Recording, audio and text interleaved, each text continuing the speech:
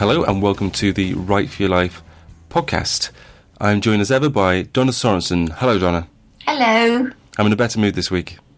Oh, thank goodness. I felt bad last week. What, for me or just in general? For me, really. I just felt bad for me for being in a bad... Oh, God, here we go. About you again. Immediately. It's about you again. No, I felt bad for two reasons. One, that I'd been a bit grumpy, both pre-conversation and actual conversation recorded. I felt like I'd been rude to you at least 6 times, and I think I was taking liberties with the fact that we are related. And You're joking, aren't you? Seriously. Oh, you shouldn't worry about that kind of thing. Like, I'm sure I've been worse to you, haven't I? Well, probably at some point in the past, yes, almost definitely. Yeah. But anyway, we're here again. Yeah. And can you hear that beeping? Can you hear that?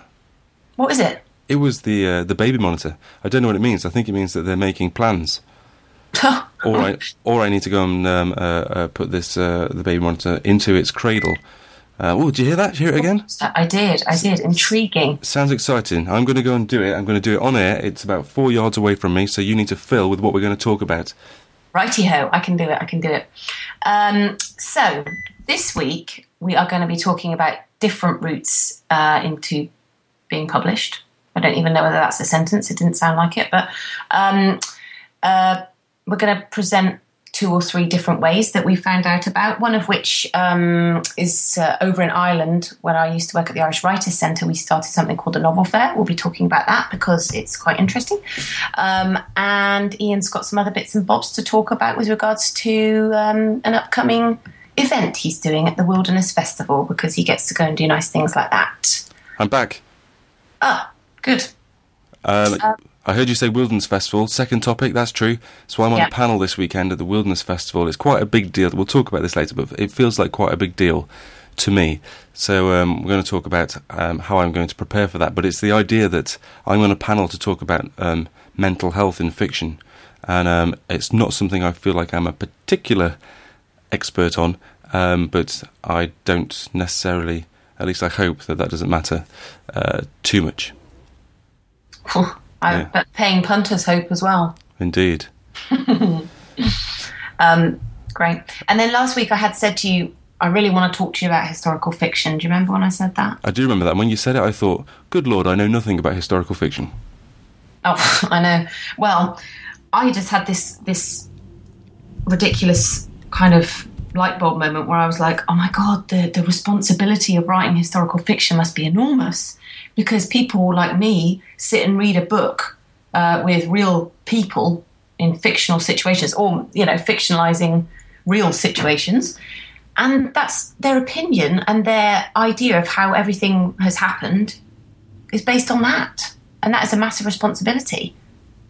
So anyway, I don't know whether we should talk about it though, Ian, because it's like a massive subject. Well, what we could do is get an expert in. We could actually, if we decide it's going to be a talk, because I've never talked about historical fiction on the podcast before, because like you, I felt like I would be straying into an area where I basically didn't know what I was doing.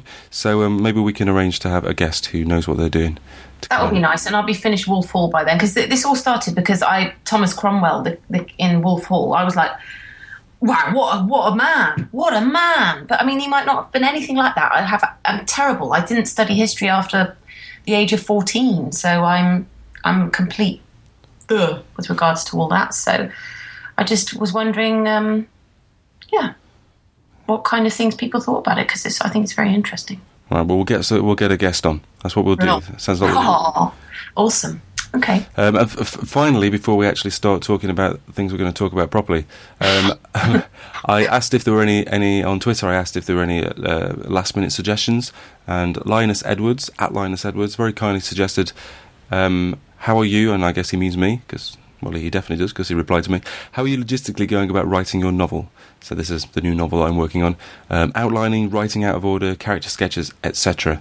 And it's probably a bit too big a subject to go into with all the other stuff as well, and I need to think about it a bit more, but I do think it's quite interesting because it's changed so much. So I think people assume that once you've written one book, then you'll have to write the second one in the same way and the third one. I've certainly been thinking that, but I've come to realise that it's going to be impossible for a number of reasons. So I am actually writing in a different way and doing things in an interesting way, I think. So we'll talk about that in the future too. Good. I'd like to talk about it too, because as a poet, I have had ideas for novels in the past, and I've got lost in the prep phase, which just got way out of hand, and I never wrote anything. Yes, well, that's actually interesting, because that's kind of been my experience. I've been almost scared to start doing the actual work. Yeah, good. Well, maybe next week we could talk about that. Maybe Indeed. Good. So, the Novel Fair at the Irish Writers' Centre. Tell us all about it. So this is a fantastic opportunity for all you listeners, is that right?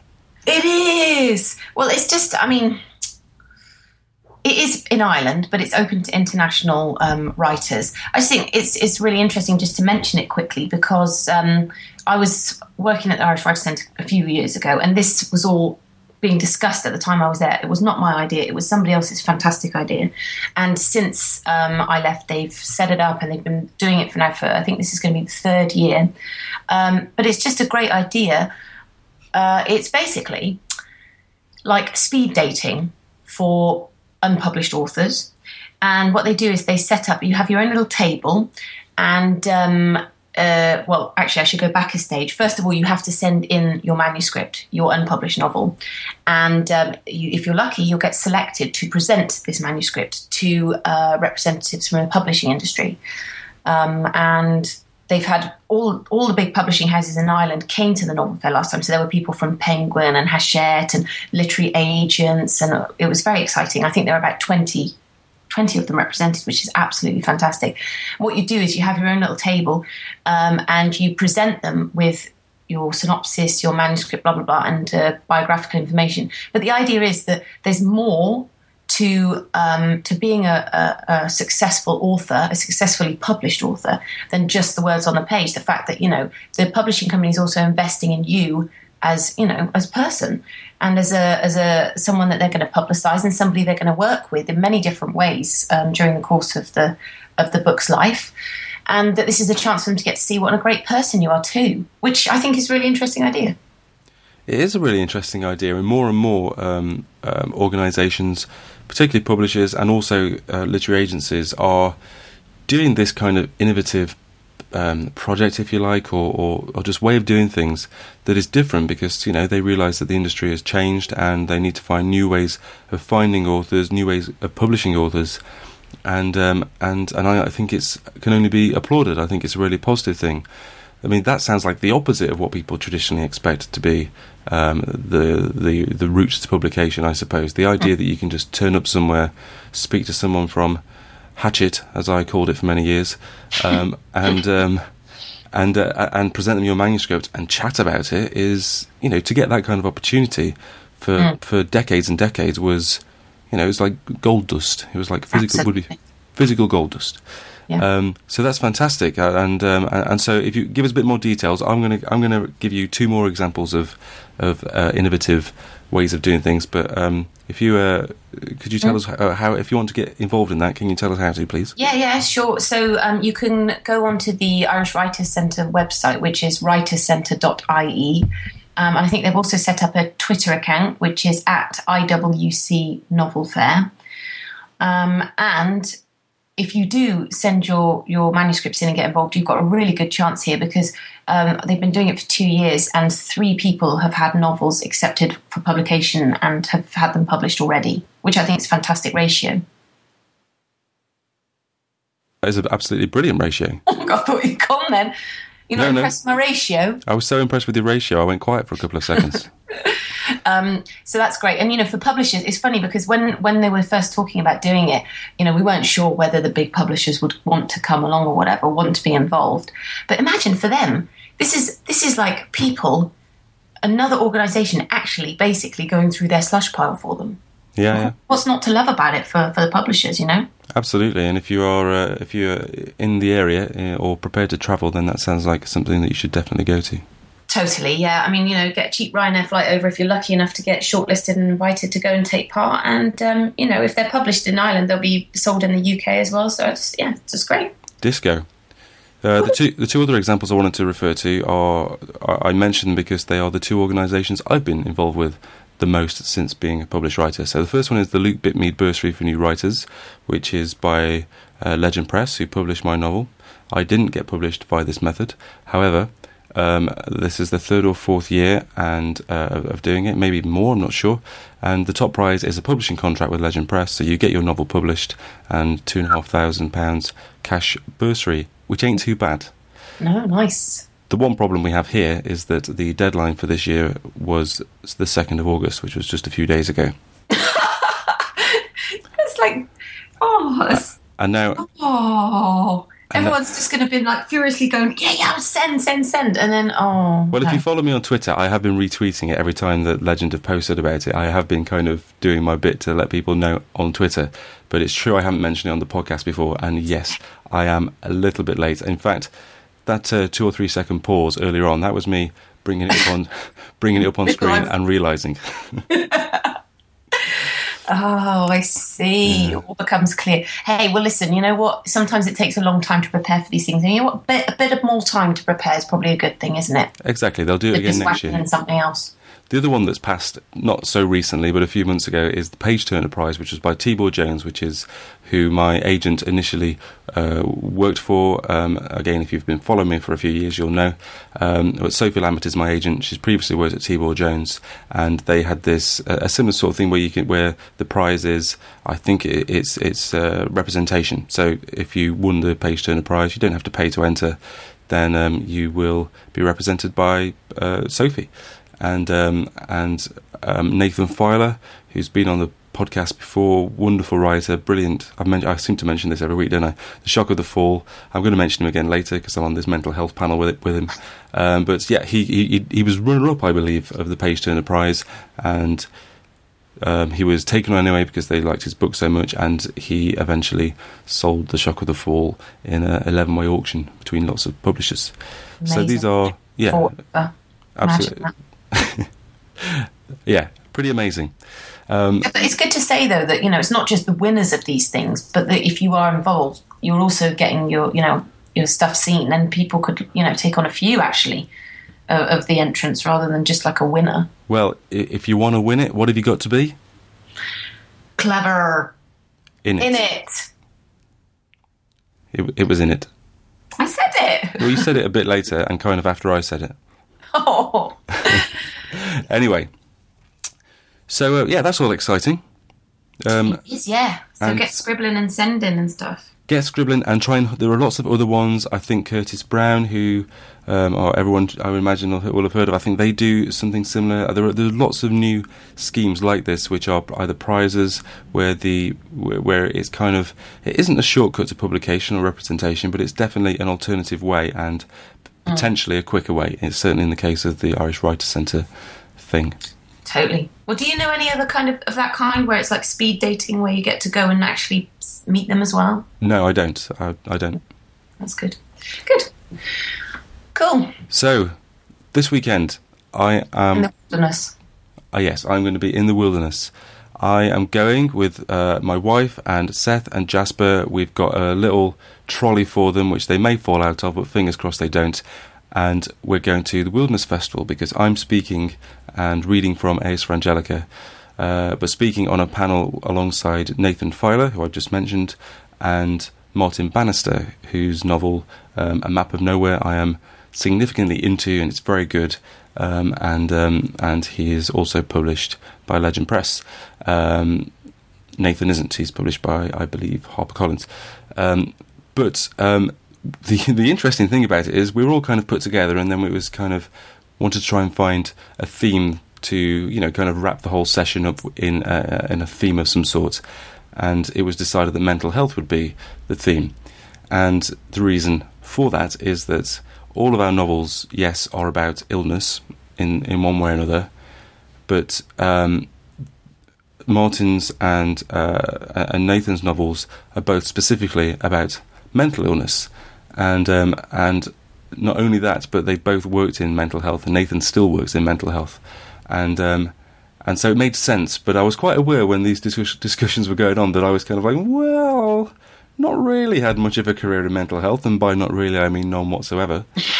And of course my book, Ais for Angelica, is not strictly about mental health. It's actually about stroke and recovering from a stroke. So there is it isn't quite about mental health, but it is kind of all right, I think, because the novel is really about the deterioration of Gordon Kingdom's mental health as his wife is struggling with her physical health. So I think I'm going to be okay, but the idea of having to almost appear to be an expert on something and talk about it in front of, a reasonable amount of people with some intelligence is actually quite a terrifying thing.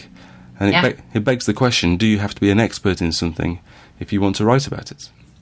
Totally. And also the idea that like reading your stuff that you've written is actually quite, it's not easy, but it's actually liberating because it's something that you believe in and that you know about, and you can stand up and you can do it without any worries. Do you know what I mean? About like people saying, oh, do you really know what you're talking about there?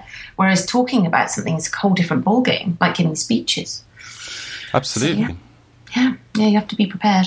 And if it's a session that's specifically, the title of the session is Method in Madness, it's quite clearly that's what the subject matter is going to be about. I mean, it's a good thing. You're right. It is daunting. But one of the things that I've been surprised by a little, or maybe I shouldn't be that surprised, but how much I've actually, like you say, how difficult I found talking about my book, or how different I found it, as opposed to just reading from it over the last year.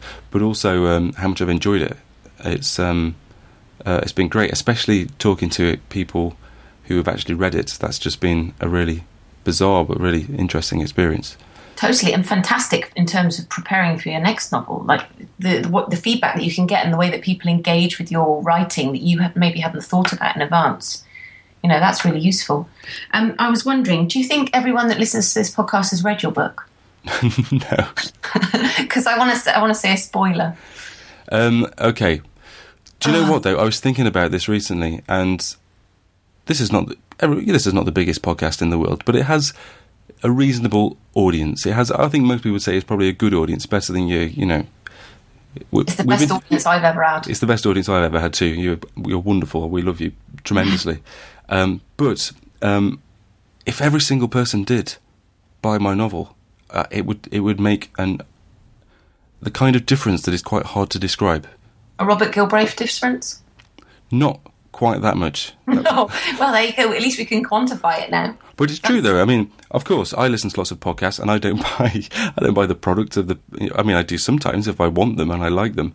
You're going to buy my book, aren't you? I might buy your book, but then. But can I say this thing? I'm just wondering because it's something to do with mental health. Go for it. Your book, but then I think it's a spoiler, and I don't want to ruin things for people. Is it about? Is it to do? It's about what? Dawn. Well, the book's been out a year. Go for it. Oh no, I can't do it. I feel like I know the characters in your book. Like personally, I wouldn't do it to Dawn. But anyway, you know what happens to Dawn in the book, don't you, Ian? I've got a pretty good idea. Yeah. Yeah, that you could talk about that because that is that's related. Yeah, I suppose so. So yeah. Anyway, it's just something for you to think about, I guess, rather than anyone else. Let's go on. Can you talk about what you don't know about? Is that what you said, or can you write about what you don't? No, my question is, do you have to be an expert in something if you want, in order to write about it? Good grief. Well, you wrote a book about strokes, so you're not an expert in that, are you? I'm not an expert in that, and one of the things that I've been asked quite a lot since it came out is, not just asked, but a lot of people have assumed, but I've been asked whether I've had a member of my own family who's had a stroke and whether that was what made me want to write about it. And I've also had quite a lot of people say that it's an unusual topic for someone so young to write about, which I guess is true, but I haven't had anyone in my family have a stroke, thankfully, and it was the reason I started writing it was because, well, actually, I got to 10,000 words before I even knew what was going to be wrong. I knew that there would be a character who had an illness, but I didn't know what it would be at that point. Well, that's interesting. And then I saw. I went to the pub after work when I was I would have been about 24 years old, and on the table next to me, a woman had a stroke just on the table, sat in the pub. She wasn't especially old. She was about, I would guess, about 50 something. God. And the ambulance came and kind of took her away. I mean, I've obviously got no idea what happened to her after that, but it left a huge impression on me. But what left the biggest impression on me was the reaction of everyone else, which was fairly minimal. Really? What life just went on around her. Like it was, as I seem to remember, even the table that I was on, I think everyone kind of looked around and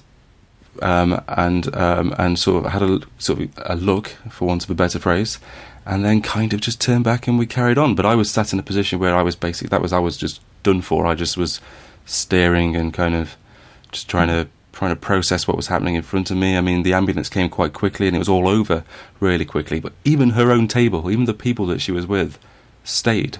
As far as way! Yeah. As far as I could count, I don't think that anyone went with her, so I don't know how well they knew her. Presumably they weren't family. It might be in a similar situation, just, after work drinks type of thing. Do you think this is a very British thing? Possibly, but there was something about it. I mean, and my novel has been called very British in some ways. But yeah, quite possibly. Just to kind of, buckle up and carry on kind of thing. Because I have a friend that told me that they were in a restaurant up in a really remote Scottish island. I can't remember which one it was. And there weren't that many people in there. And one of the other patrons of the restaurant started choking seriously on their food to the point where were virtually unconscious on the floor and blue in the face, and nobody was really doing anything. And her boyfriend just went over, because nobody from their party was doing anything, and did the Heimlich manoeuvre and actually saved her, and the food came all out of the side of her mouth and everything. And then they took her off upstairs, and Anna said that it was really weird afterwards that people just kind of carried on as if nothing had happened there as well. And like that Michael had just done this amazing thing and like just saved someone's life. And it was just like, oh, well, everyone just kind of carried on with their dinner. Yeah, I mean, it does sound quite British, doesn't it, really? It does. It totally does. But people do that in life, though, I guess, and that's also what your novel is really about, isn't it? People just trying to carry on. And yeah, it is, I guess so. But I mean, to answer my own question, I suppose, I didn't have, and there was no one that I knew. I wasn't an expert in stroke. I wasn't an expert in illness. I'm still not an expert in those things, but I did a sufficient amount of research that made me able to write a novel or write specific scenes that were both plausible and had integrity, and that's the main thing, really. You have to do your research. But secondly, I think, especially if it's around a sensitive subject like illness and that kind of thing, is have someone who is an expert to check it. So I sent a very early draft to one of the leading speech therapists at Sheffield University, sort of doctor, presumably Ruth Herbert, and she read it through and she made some suggestions, but generally said that I wasn't far off, and that gave me the confidence to know that I wasn't.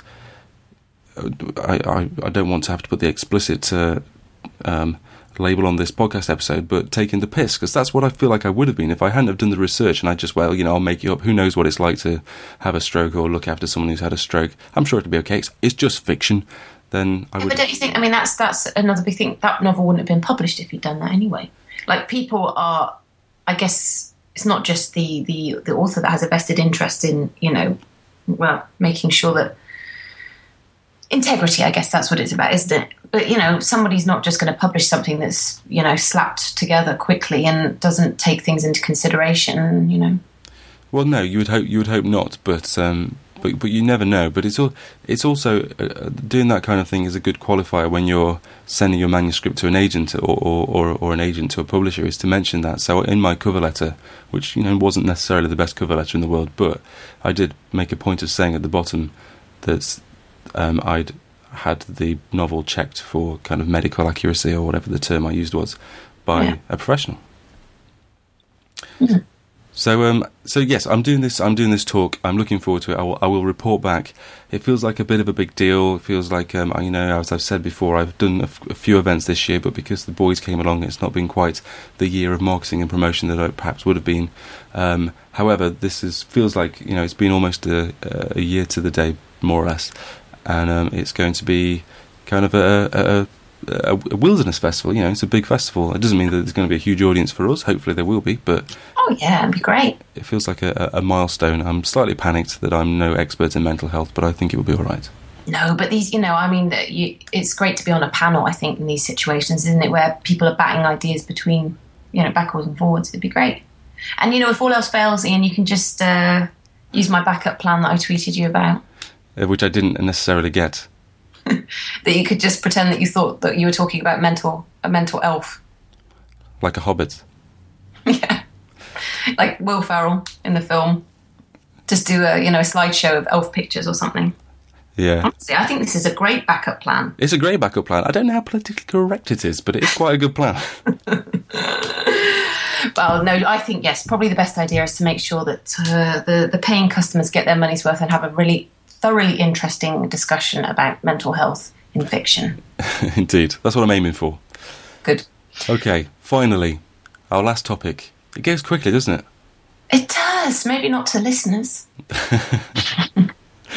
Choosing names. So we had a very brief, I think it was on Twitter, discussion earlier on, extremely brief, 2 or 3 tweets. And you said, and this wasn't to me, it was me that replied, because someone had to. Right. You said that you suddenly just looked at your own name and just you tell the story. Well, I know that this has happened to some people, although when I tweeted it, people might have been like, no, I don't think that's happened to me. Maybe I didn't write it down in a way that was immediately, obviously, what I was talking about. See, even now, explaining it, I'm not even making sense. Anyway, you know when you look at a word and all of a sudden the word looks different to how you'd seen it before. So maybe you just hadn't really noticed the word before. But then you start to notice it and you notice the way the letters are put together and it looks really weird.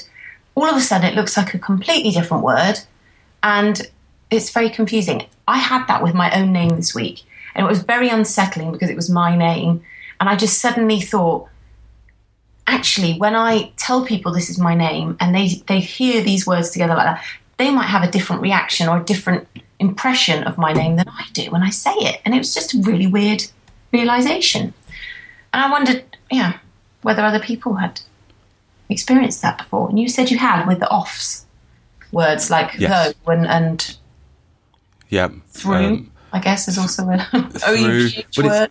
It's if you say certain words repeatedly for whatever reason, they just suddenly after a while, and not that long, they become absurd. You just think that's a word that we say all the time, and it's ludicrous. Why would that be an actual word? But I have had that with my name, and I was talking about it recently to someone because I don't. When I think of Ian, for example, I think of Ian Rush, who used to play up front for Liverpool, or I think of with a big nose, with the big nose and the moustache, or I think of Ian McKellen. It's like I don't think, well, my name's Ian. I don't identify myself with Ian, and when I think of Ian's, I guess I have you think of. I apologise to anyone who is called these things, but you think of maybe a Gary, and you think of a certain type of person. You think of like maybe a Sebastian and a certain kind of person. I don't know what I'm saying. This is very offensive. But what kind of name do you think you are? Like, who are you? What kind of person are you? Well, I think I'm more of a kind of Darren. God, stop. Anyway. I don't know. I hadn't gone that far, no. But when I think of Donna, I automatically think of you. But as we said before we started talking in a recorded fashion, you don't think of when you're the same as me. You don't think Donna, and I presume we know each other well enough now that when someone says Ian, you presumably think of me, but. I don't think of myself in that way at all. I just think there's so much. What I'm saying is, there's so much identity brought to a person by their name. Yeah. But if it's you don't really. I think of myself as just this creative, wonderful mind. I don't think Ian. No, but I have thought a lot about my name because I'm one of many siblings, and my parents seem to go for classical names and saintly names, and Bronte names for all my other siblings, and then they called me Donna. And I just, it's madness. What were they thinking? I know Donna Summer was popular at the time, but anyway. In terms of naming characters in books, how easy was it for you to pick your names? Well, this is kind of what this conversation led me on to, because I thought, well, actually, when I was naming people for the book, I was really choosy about it. Like they meant quite a lot. So, and some of what I'm going to say now is going to make me sound like a giant ponce. But for example, the lead character, Gordon Kingdom, I spent ages thinking about what his name would be. Yeah. I thought about the rhythm, so the rhythm of Gordon, and how that would fit with certain key sentences that I knew were important, and tried other names and that kind of thing.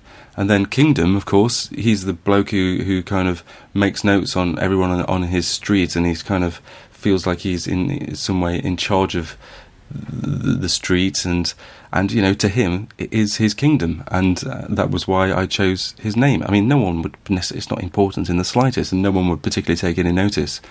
But it goes back to what I was talking about, I believe, with Manuela a couple of episodes ago when you were on holiday. It's is that idea: do people actually notice? Yeah, read into the smaller things, the subtle clues. Yeah? Yes, exactly. And then I listen to it, and I forgot to say thanks to Manuela. Thank you, Manuela. And the other thing I did was loads of the characters are names or bastardized versions of friends' names. Yeah, that's nice. Including you. I think you're in there somewhere, aren't you? I am. I think I was a checkout person in a supermarket. Yeah. Yeah, thanks. No problem. No, I did appreciate it. I got very excited when I read it. It's great. But yeah, we put an awful lot of thought into the naming of characters. But I mean, do you have many characters in your poetry? No, but before I was writing poetry, I wrote many a children's picture book, none of which were ever published. And I was looking at some of them again this week. One in particular I love, and I'm so sad that it never got published. But looking back at those old manuscripts, I realised that I'm quite glad that a lot of them, I'm quite glad that they didn't get published, because I seem to have written the name Ivy for all of my little girl characters in my picture books. And that was actually because it was my favourite name. And now my daughter is called Ivy. If they'd been published, I don't know whether I would have called her Ivy. And she's always meant to be an Ivy, she was, Absolutely, this is it. You attach so much meaning to a name once you've, given it to someone, or once you know someone. Totally. It's just, and my grandfather was called Harry, and I always thought what a cool name that was, because back then I don't know how many people were called Harry, and I'd love to have a kid called Harry. And then look what Blum and Robert Galbraith did. I don't even know is the lead character called Harry. Are you joking? Oh, sorry. You're okay. Fine. You're talking about Harry Potter. I am. Yeah. I just got that. So there must be trillions of little boys in the world now called Harry, don't you think? Probably, and Ron, and Hermione. Yeah. Hermione, as I thought she was to start with. I thought it was Hermione. Look, here comes Hermione. So they say in Somerset, where I be from. Yeah, I think it's important. I think it's a nice way to personalise something. If in a fictional world, to put a bit of yourself or your people or things from your past into a book, isn't it? Also with locations or little, like you said, all those little subtle clues. And I'm currently doing all this again now with the new novel. I'm creating character sketches and that kind of thing. And one of the characters is going to be German. Imagine that. And so I was on Wikipedia last night because I'm not an expert in German names, and Wikipedia is where you go to become an expert. Exactly, and I was going through a list of German names, and I was looking for one that was about not rhythm. Gunther. It was about rhythm. So this person, I think, is probably going to be a teacher. I'm not completely decided. So they're going to be referred to as Mr. something. So I just thought. I was looking for. I went straight to the M, so it could be Mr. something. And is it not be hair? Is that nice? I don't know. Maybe. Well, he lives in England and teaches German in England. Ah, okay. Ja, Gott. Danke. Ja, Gott. Okay, I'm just speaking Danish now. This is a good trick for speaking French. If you don't know French word, just say the English word with a French accent and it normally is right. I mean, if we needed some good advice to end this podcast on, I think that must be it. Good, yeah. Try it with infiltration. I'm telling you, that is the French word. Anyway, Well, go on, try it. Just try and say that with a French accent. Infiltration. Yeah. Infiltration. Yeah, infiltration. That's right. Good. Anyway, that's people will be so glad that we're here to help them with these things. They will be. Right. Where can people find you on the internet? At the moment on Twitter, Don_S_Sorensen. I am, as I have mentioned every time, setting up a website. I've now chosen a WordPress theme, which is very exciting, isn't it? I'm excited. So that'll be coming soon. And I'll do an author page on Facebook. Yeah, well, this is a discussion for another time, but I'm going to sneeze. 1 second. I was going to say, I don't know how much we can get out of that as a conversation for next time. And whether authors need a blog and a website at all now, whether they could just get by on a really well-managed, well-presented, well-thought-out Facebook page. And I think that you probably could. But cool. Let's talk about that next week, shall we? Well, maybe we will. All right, then. I am at Ian Broome on Twitter, IAINBROOME. And if you want to go and find all sorts of writing advice, nonsense, all that kind of thing, there's lots of stuff on my website, ianbroome.com. And you can find previous episodes of the podcast on ianbroome.com/podcast or on 70 decibels. And we will be moving to 5x5 in the near future, which some of you know. And that's it. Thanks for joining me again, Donna. Thank you. Or maybe I joined you. Maybe I did. Maybe is that offensive to say thanks for joining me when this is a joint effort? Thanks for equally taking part in the podcast with me. Thanks for being an equal part of this podcast. That'll do. We'll work on that as well for next week. Marvellous. Cool. See ya. I'll see you next week. Bye. Ta-da.